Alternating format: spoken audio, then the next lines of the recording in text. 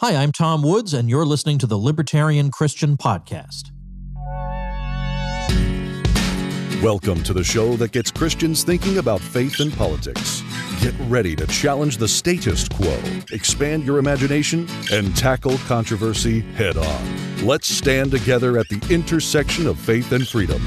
It's time for the Libertarian Christian Podcast. Welcome to another episode of the Libertarian Christian Podcast, a project of the Libertarian Christian Institute. I'm your host, Doug Stewart, and I have Norman Horn with me today, and we have a special guest who's actually really special to me because he tutored me in basic introductory Greek. He helped me think more clearly about a Jesus-centered hermeneutic. And he was also the first guy who taught me about mimetic theory, Michael Hardin. He is an independent scholar residing in Pennsylvania. He has a master's from North Park Seminary in Chicago and is a PhD candidate at Charles Sturt University in Australia, where his thesis is on religion and revelation in Karl Barth and Rene Girard. He is the author of the excellent book, The Jesus-Driven Life and Reading the Bible with Rene Girard, and among other books, and a score of peer-reviewed articles. He's a popular teacher with a broad global audience, and he is known as the Dude of Theology. That's a moniker he carries proudly. Thanks for joining us today, Michael. Thanks, Doug. Thank you, Norm. Oh, well, it's definitely a pleasure to have you here. And I've got to start off with, okay, Dude of Theology. Now, that sounds pretty cool, and I have a guess at what that means, but I'd kind of like to hear the story about how you picked up this nickname. Well, first of all, I've got rather long hair and the same kind of goatee that Jeff Bridges wore in The Big Lebowski.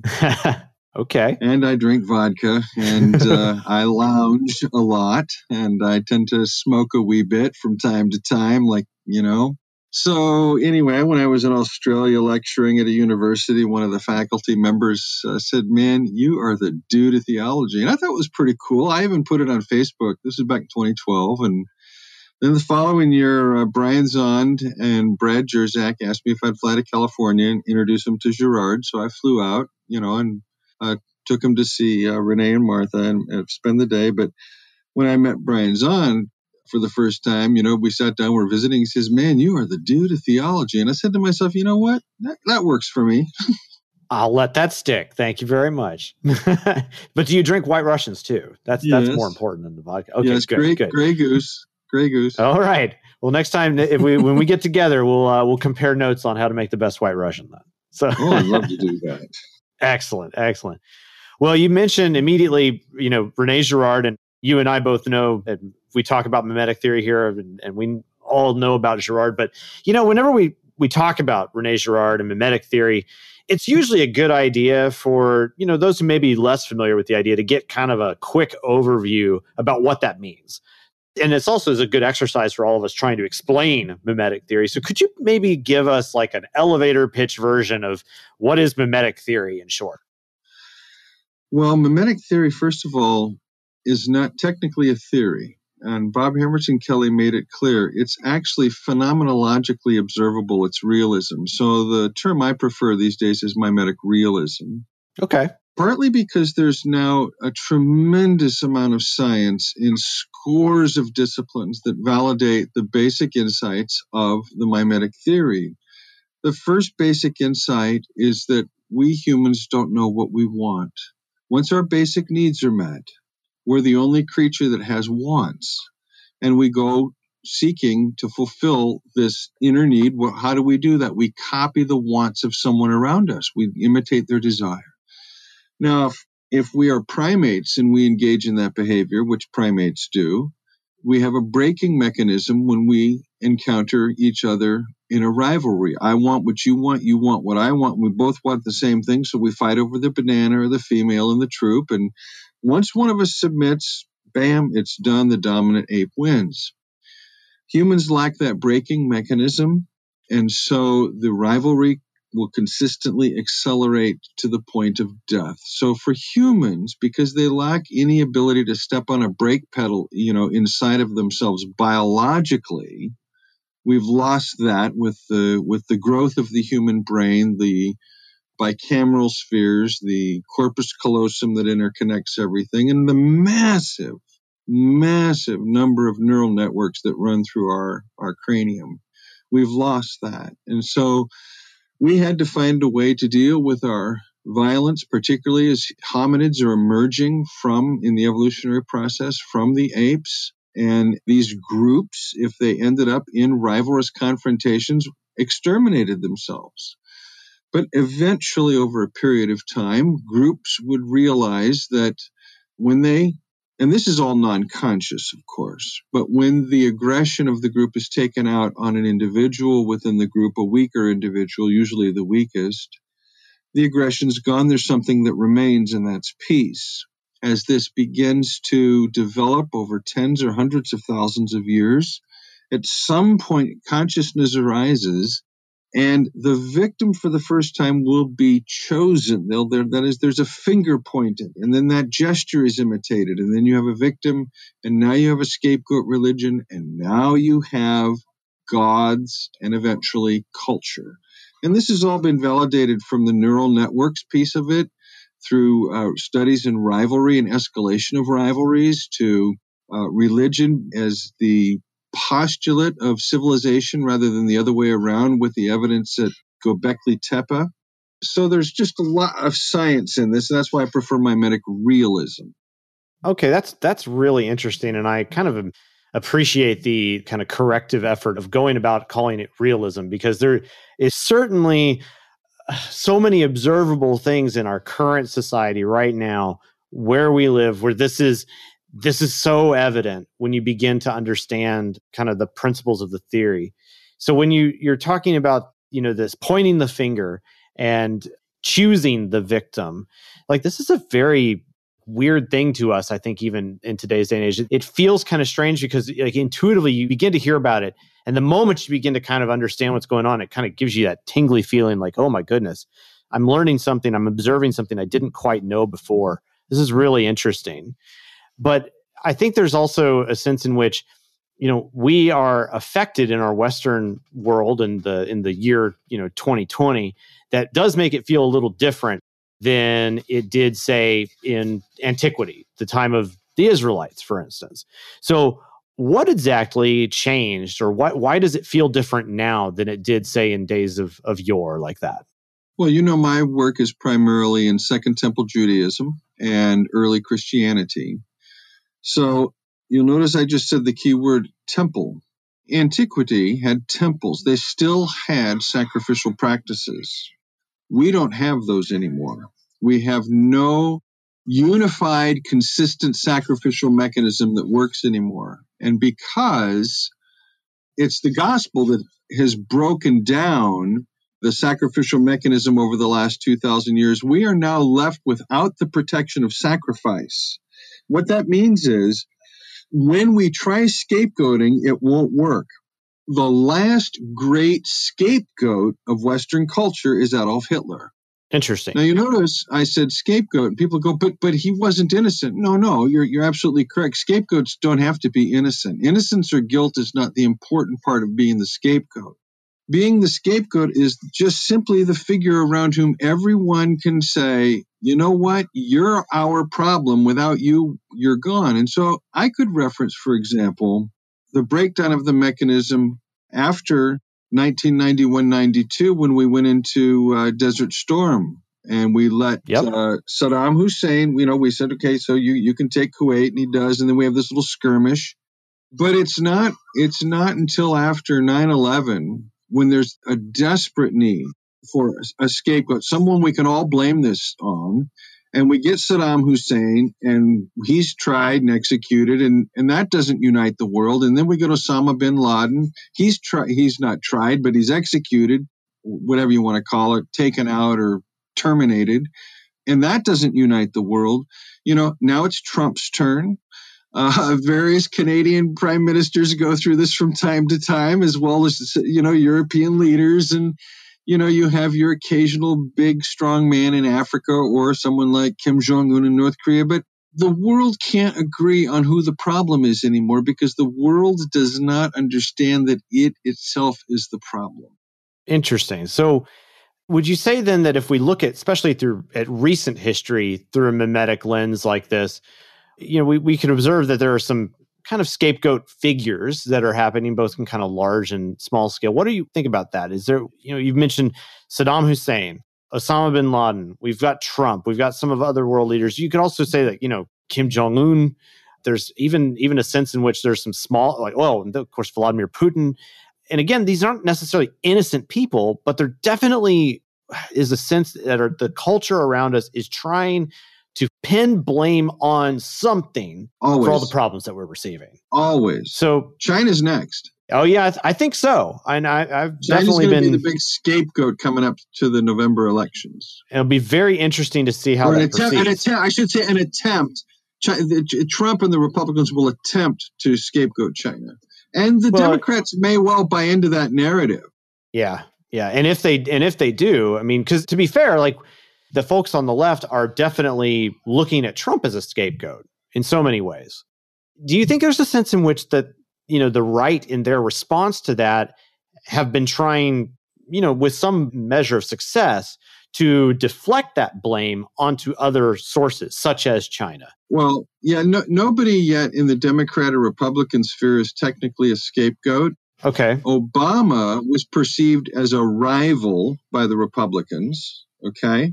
The Mitch McConnell Republicans. Sure. And then Trump is perceived as a rival by the Pelosi-Schumer Democrats.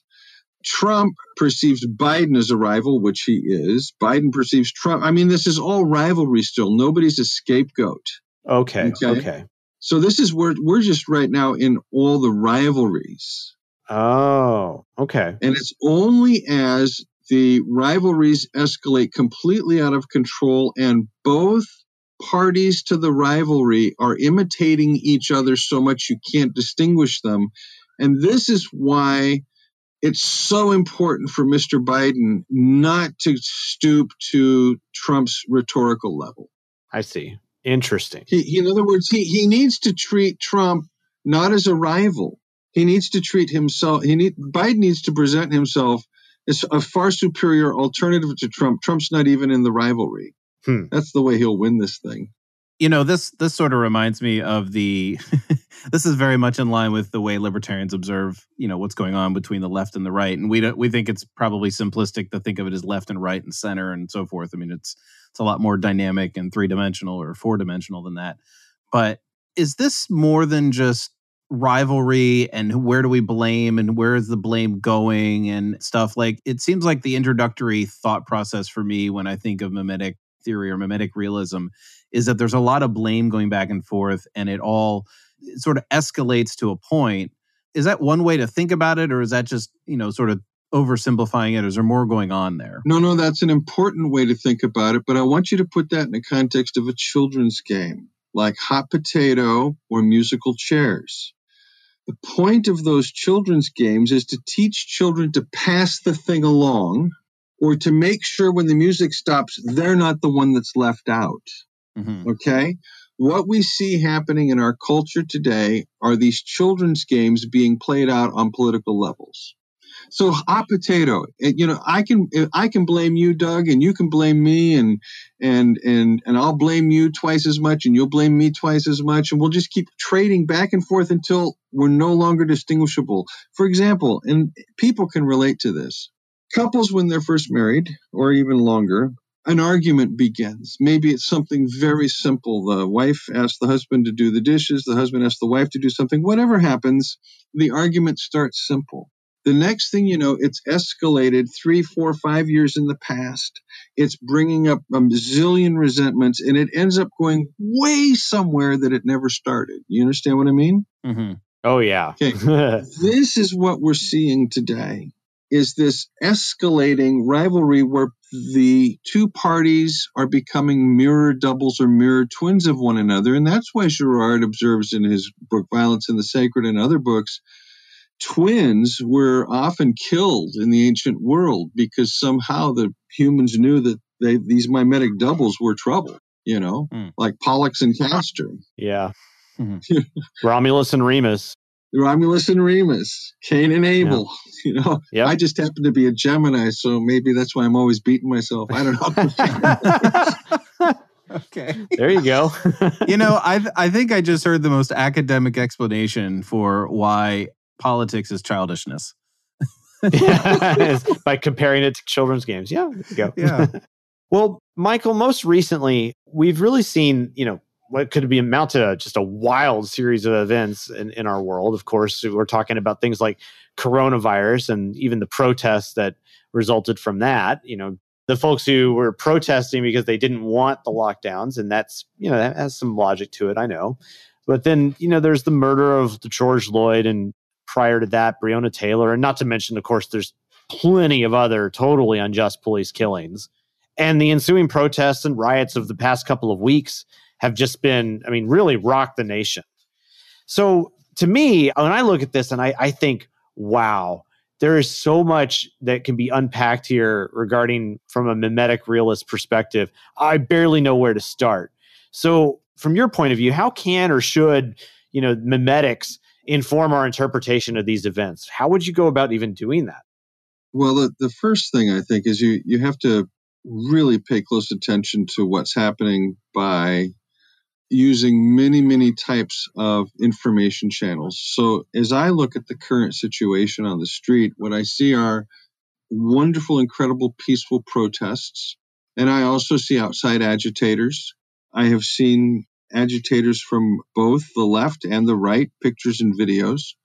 Yep. I wonder, I wouldn't put it past the government to send in infiltrators like they did in the 60s and 70s, that's how governments work, So when I look at this, I have to recognize, first of all, on just kind of a phenomenological level, my heart is with those that seek peace and justice. That's where my heart is. Absolutely. But I'm also aware that any attempts that the citizens of a country make to change their government in a peaceful way are often met with violence, although interestingly enough, at the end of his book, Engaging the Powers, Walter Wink has page after page after page of successful nonviolent revolution that occurred in the 20th century. So it's quite possible we have been practicing enough that we'll actually be able to pull the next one off without a war. I don't know.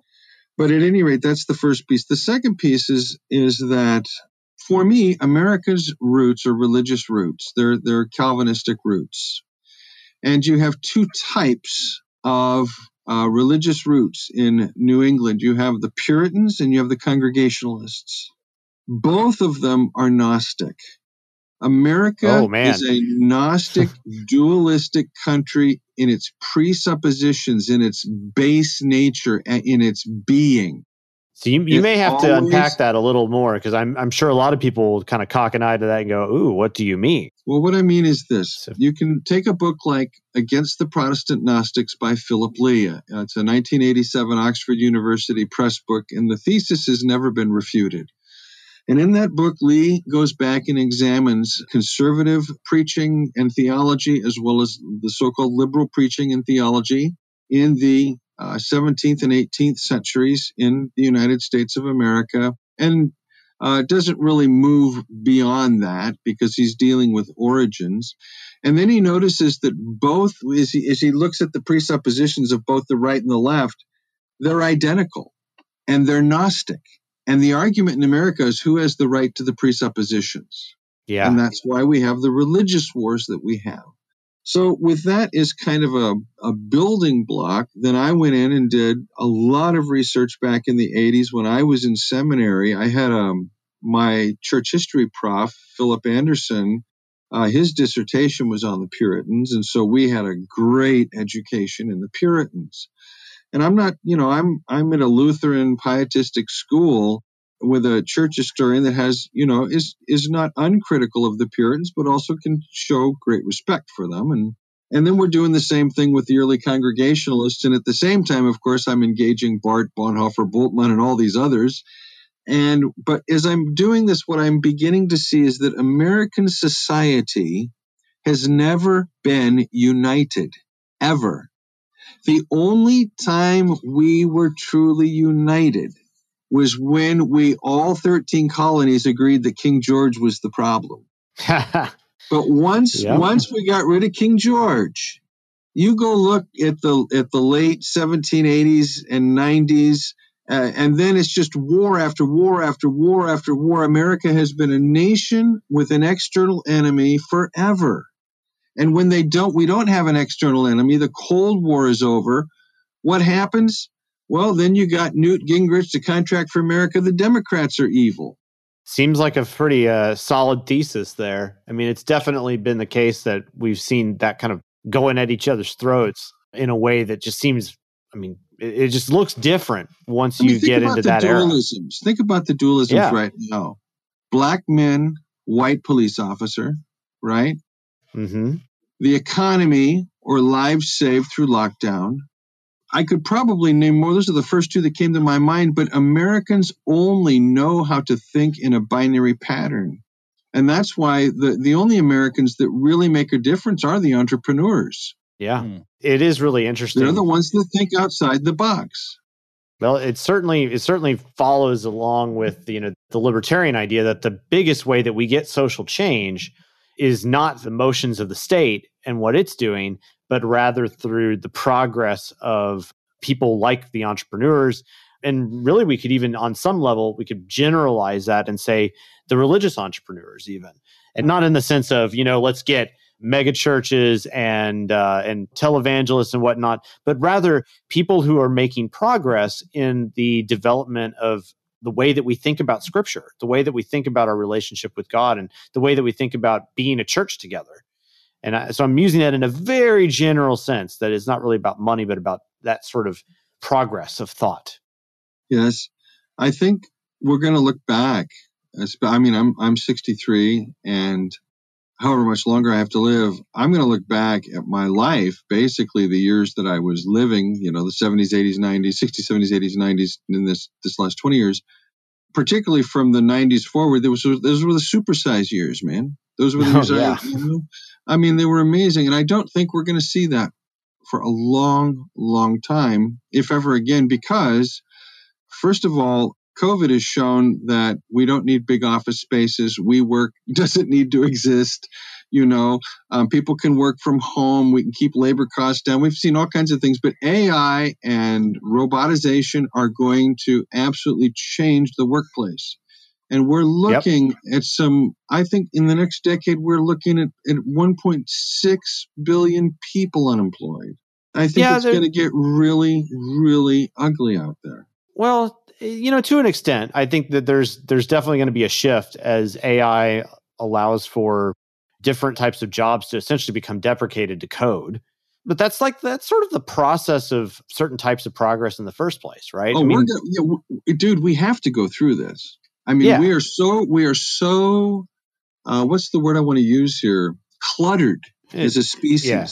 We're cluttered mentally. We're cluttered psychologically. We're cluttered. We're just cluttered. And we do need massive cleansing in a way. Yeah, there's a massive inefficiencies that are the result of, just massive buildups of really just, you could say, economically inefficient activities. Well, I'll tell you, one of them is making bombs. Yes, darn right. If they took all the money they spent on making bombs and they just helped the communities that had the deep needs, the world would be a totally different place. Oh, yeah. Even we've discussed on our show, like, as much as we do not like the welfare state, but, if we could just agree to end wars and the military industrial complex, dude, I'll be fine with, certain parts of welfare for the time being. Like, let's just get rid of the killing first. For those who are poor, not corporations, not that kind of welfare. And this, think about this, man. The entire United States of America just went socialist. Yeah. With the Fed bailing out the corporations, man. I mean, this is Republican socialism. I mean, how can Republicans decry socialism when they're just a socialist and they've just created? Well, I won't say it. My mind went places. I'll leave that. But they've been doing this for 30 years, though, too. I mean, this happened. They've been doing it since 1913. Oh, well, that's absolutely true as well. But I mean, even just in terms of the bailouts, we've been seeing that since the 90s, no doubt. Yeah.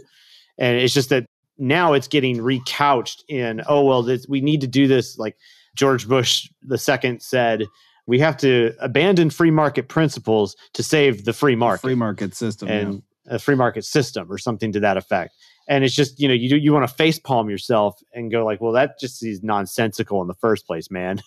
Yeah. Well, I kind of think lately you have to be basic. Well, no, Obama and Clinton were very bright, but Bush and Trump, Mm. I have a question about the way in which we think about the wealthy. You mentioned the entrepreneur yes. a moment ago, and right now it seems like the wealthy are these, I want to say the scapegoats, maybe that's overstating it, but they're the ones who are being, like, of all the people who are like conspiracy theorists, it's like Bill Gates is the guy that we need to fear, or Jeff Bezos is the guy that shouldn't have as much money as he does. Right. I mean, what does a way of looking at the world where wealthy people have things that masses of people say, well, that shouldn't exist? I mean, somebody like me looks at that and says, well, that's just envy, right? And it's not envy in the sense that I want what you have, but it's envy in the sense of you shouldn't have what I don't want you to have. Well, that's all true, Doug. That's all. I mean, that's yes. If I'm going to talk about this, it's not just mimetic theory, though, that's going to inform my perspective. It's also going to be the gospel. So I can't do just kind of a straight mimetic. How does a mimetic theorist look at wealth? I mean, because I know mimetic theorists that are broke, and I know mimetic theorists that are billionaires. Well, fair point. Well, part of my question was not articulated, but inform us with the gospel on that if you have any thoughts.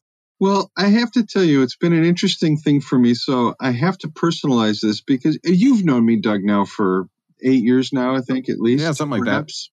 And you knew me, as a theologian, just an independent scholar here living 8 miles from you. I'm traveling the world. I'm writing books. We'd visit and stuff. And I'm barely making ends meet, but I'm paying the bills, right? And then this last year, I realized at 63 I was broke. And so I ended up, figuring out gold was the way to go. And I've gotten to the gold business. And here's what I've discovered. I have money now. I've got more than I need ever.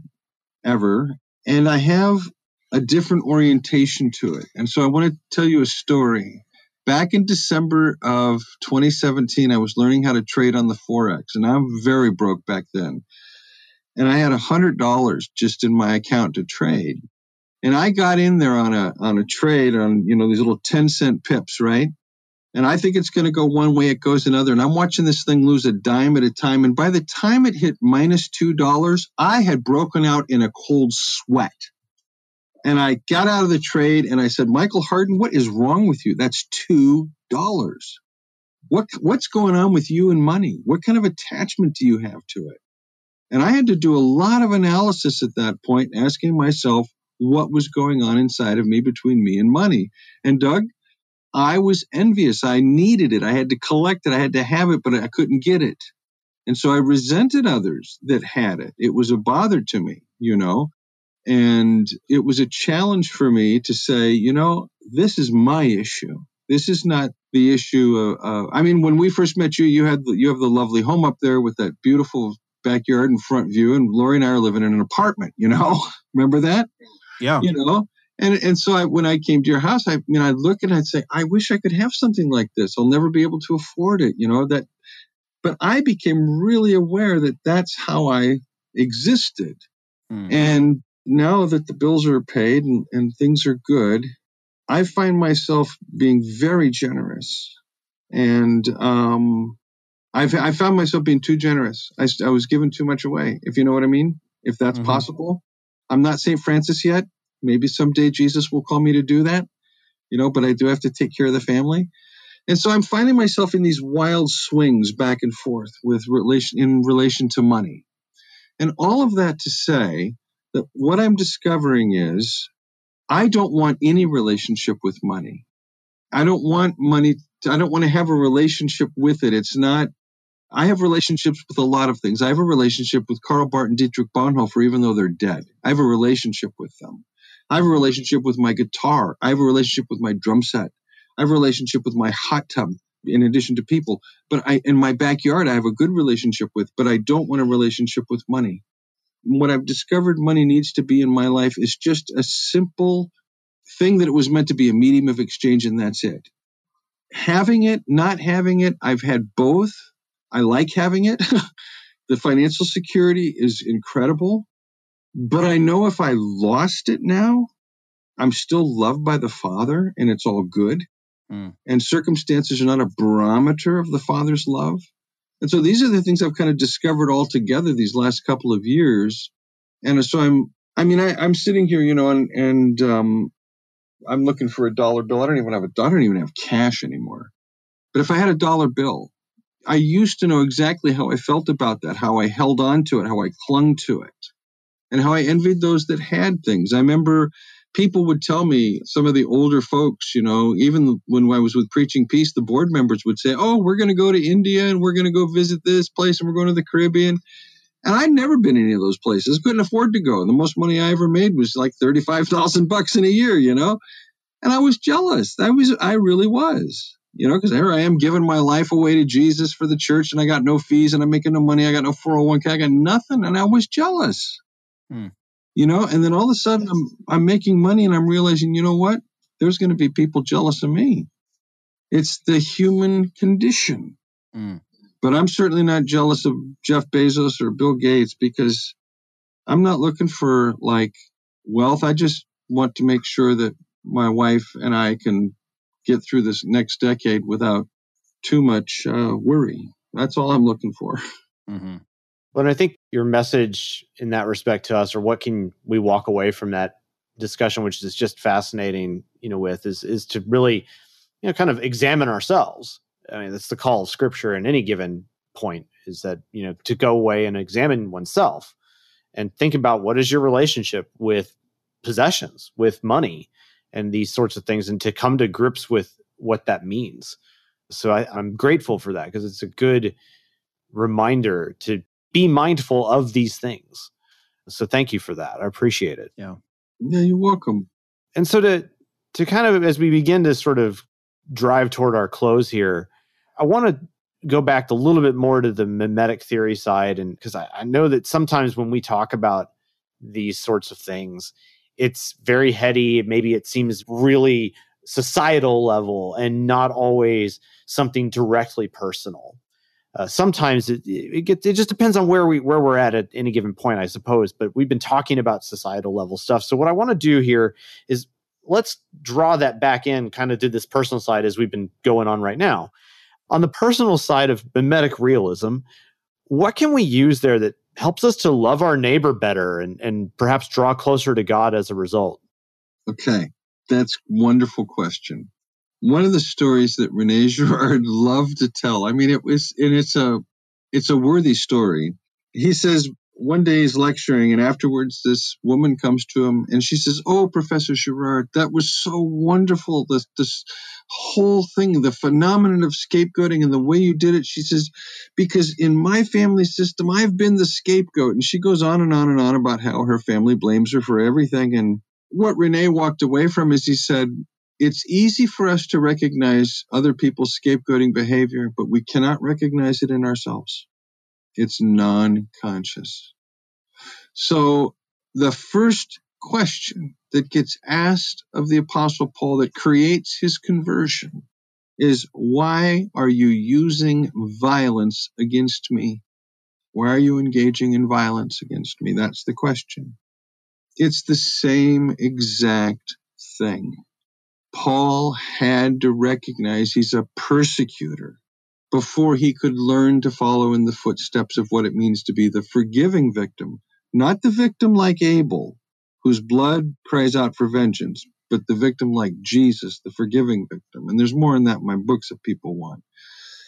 But once you begin by recognizing your own scapegoating, if you're a Christian, you should know that every time you go to Mass or communion or whatever you call it in your tradition, when the priest stands up and he holds up the bread, and he breaks it and then he passes it around, he holds up the cup and he passes it around. When we do this little kind of little interior, little me and Jesus thing going on, right? Really what's happening up there is a murder. So I'll tell you a quick story. I'm in England 5-6 years ago, and I'm invited to do a communion after a meal at a house church, and there's this long wooden table with these long benches, and there's probably 15, 17 people around this table. So, we'd had the meal and they'd talk devotionally like house church people do, and they handed me the bread and the cup, and they said, "Would you do communion for us?" I said, "Sure." And I picked up the bread knife, Now, if your editor needs to edit stuff out here, I understand.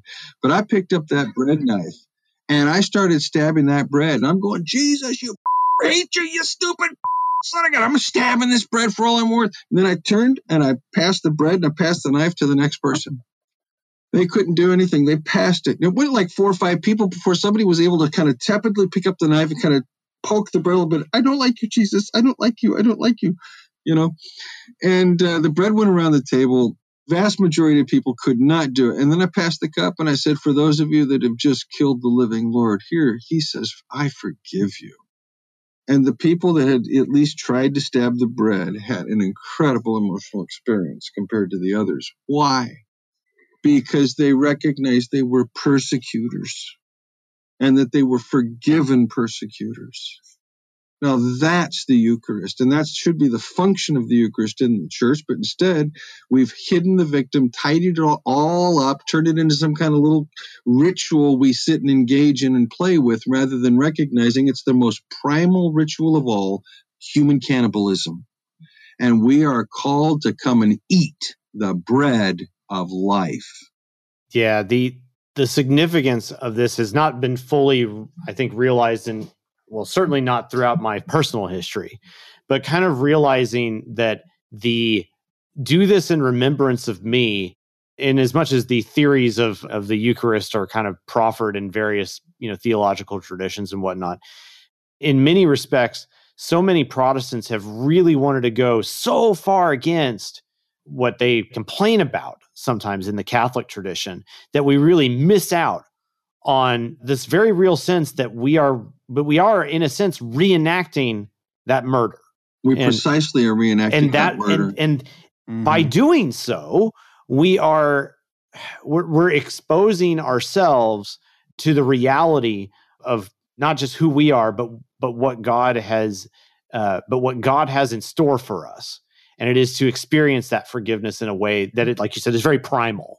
And that I wish absolutely, and I wish that people could hear that in the right way as many times as possible, to where it's not just, communion is more than just a little pass around with some flowery language, but it's recognizing death, it's recognizing burial and resurrection as well, and that's so good. It removes the Platonism of community. Most of us have Platonic views of community, just like we have Platonic views of marriage. And we assume that all these things can be hunky-dory, and that is not the world. I mean, Jesus said, the poor you will have with you always. You know what he means by that? He talks about the poor in his teaching, but it's connected with two other things, debt and forgiveness. And as long as there's debt in the world, there's going to be the poor. And as long as there's moral debt in the world, as long as it's the Christians that are kind of acting like some grand inquisitor, then there's only going to be an impoverished world. Yeah. The Christians have given up their post. On October 28th of 2017, I was in Dallastown near where Doug and I live, and I preached the sermon for that Reformation Sunday. And I opened by telling people today's an incredible day. It's 500-year celebration of the Reformation. And I talked about churches around the world and what some of them would be doing. And I said, but I'm here today to give you the funeral sermon for Protestantism. And that's what I proceeded to do. And it's interesting, hearkening back to the earlier part of the conversation, I'm becoming more convinced that the way that we're often approaching communion is, in a sense, a Gnostic practice. Precisely. What do we mean by that? Okay. When we enter into communion just with this ethereal idea of, well, we just do this in remembrance of me, and that's it. Maybe read a scripture or two alongside it or something, but not recognizing the body. And that's another scriptural phrase, if you'll remember, recognizing the body. Of course. If you don't do that, recognize the body, then you're, in a sense, denying the physicality of it. And the denial of the physical is crucial to the Gnostic proposition. Absolutely. And so I think we could go on for that for a long time, I'm pretty sure. We have like a whole nother episode just on this just topic, yeah. Well, Gnostic Christianity, I mean, oh man, I could give you some stories about the things that I have seen and related to this sort of stuff and beyond, but it's not the time and place for it. But maybe next time we're up to. This has been my battle, has been against Gnostic Christianity since my first published article in 1985. Wow. All right. See, I've been battling this for my whole life. Yeah. And we're appreciative of it for sure. So I know that you've been also in recent efforts publishing. And so what is this recent book you got coming out about consumer Christianity that I keep hearing? What's this the all title? about? The title is Knowing God with a question mark. Originally, it was just Knowing God. It was my way of essentially saying to the J.I. Packer evangelical tradition, thank you very much, but your God isn't worth knowing. So instead, I just put Knowing God with a question mark, and the subtitle is Consumer Christianity and the Gospel of Jesus. And in that book, in the first 2 or 3 chapters, whatever it is, I used my friend John Paul's metaphor of the church experience as a shopping mall, or the shopping mall, rather, is a religious experience. He has a great book on this called Shopping Malls and Sacred Spaces.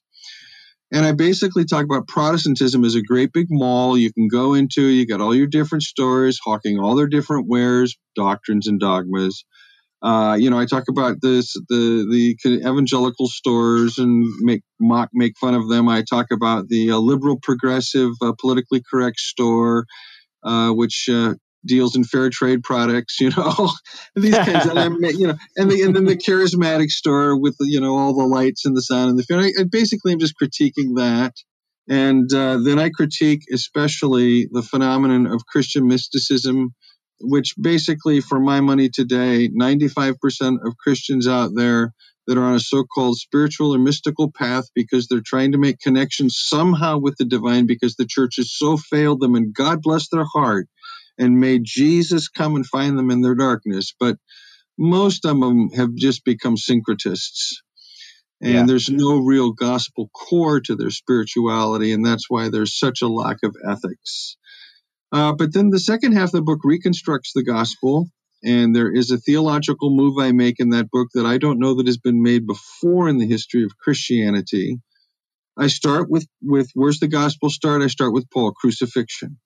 In the West, in the East, the church begins with incarnation. But I start with crucifixion, I move through resurrection, ascension, and then I come back to incarnation with the return of Jesus, the doctrine of the Holy Spirit, the church connected to discipleship, incarnational life, that we are the living person of Jesus today as he was then, and bring all of that together. And I don't know that that's been done before. Well, that's really exciting. I'll have to get a copy of that as soon as I can and take a look. I'm excited to read it. It's a cure for insomnia. Probably underselling it. You should probably say something a little better about it. But yeah. No, I've read at least 3, maybe 4 of your books, and they've all had me both scratching my head at times and then later thinking, okay, yeah, got it. And so they are good books for a journey for those who are wanting to know God more in ways that, I want to say the word fresh, and I know that can sound more dangerous than it is, but fresh ways in the sense that you want to get closer and closer to How about the Lord. Authentic? Yeah. No, that's good.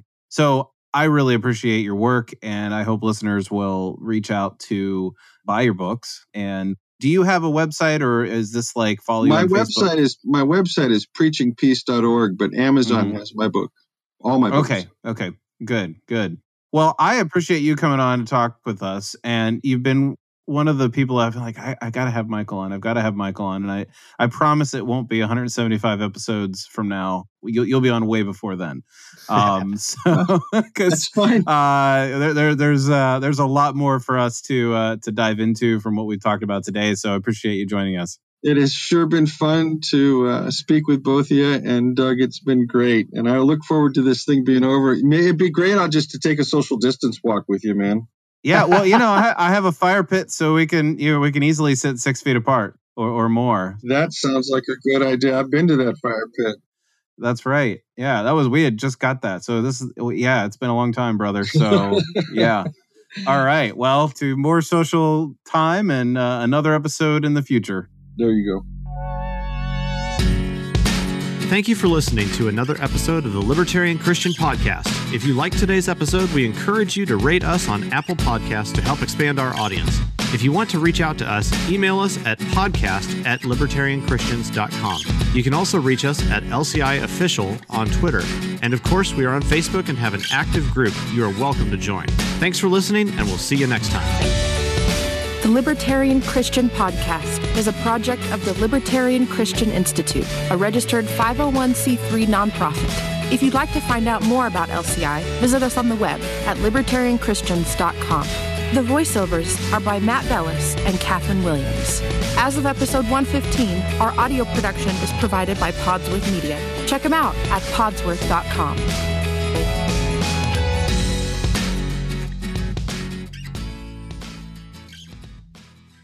Hey, podcast listeners. Since you like listening to audio content, we wanted to let you know about a new audiobook titled Called to Freedom: Why You Can Be Christian and Libertarian. It's read by me, Jacqueline Isaacs, one of the contributing authors of the book, and every download helps to support the Libertarian Christian Institute. To learn more and to download the audiobook today, go to calltofreedombook.com.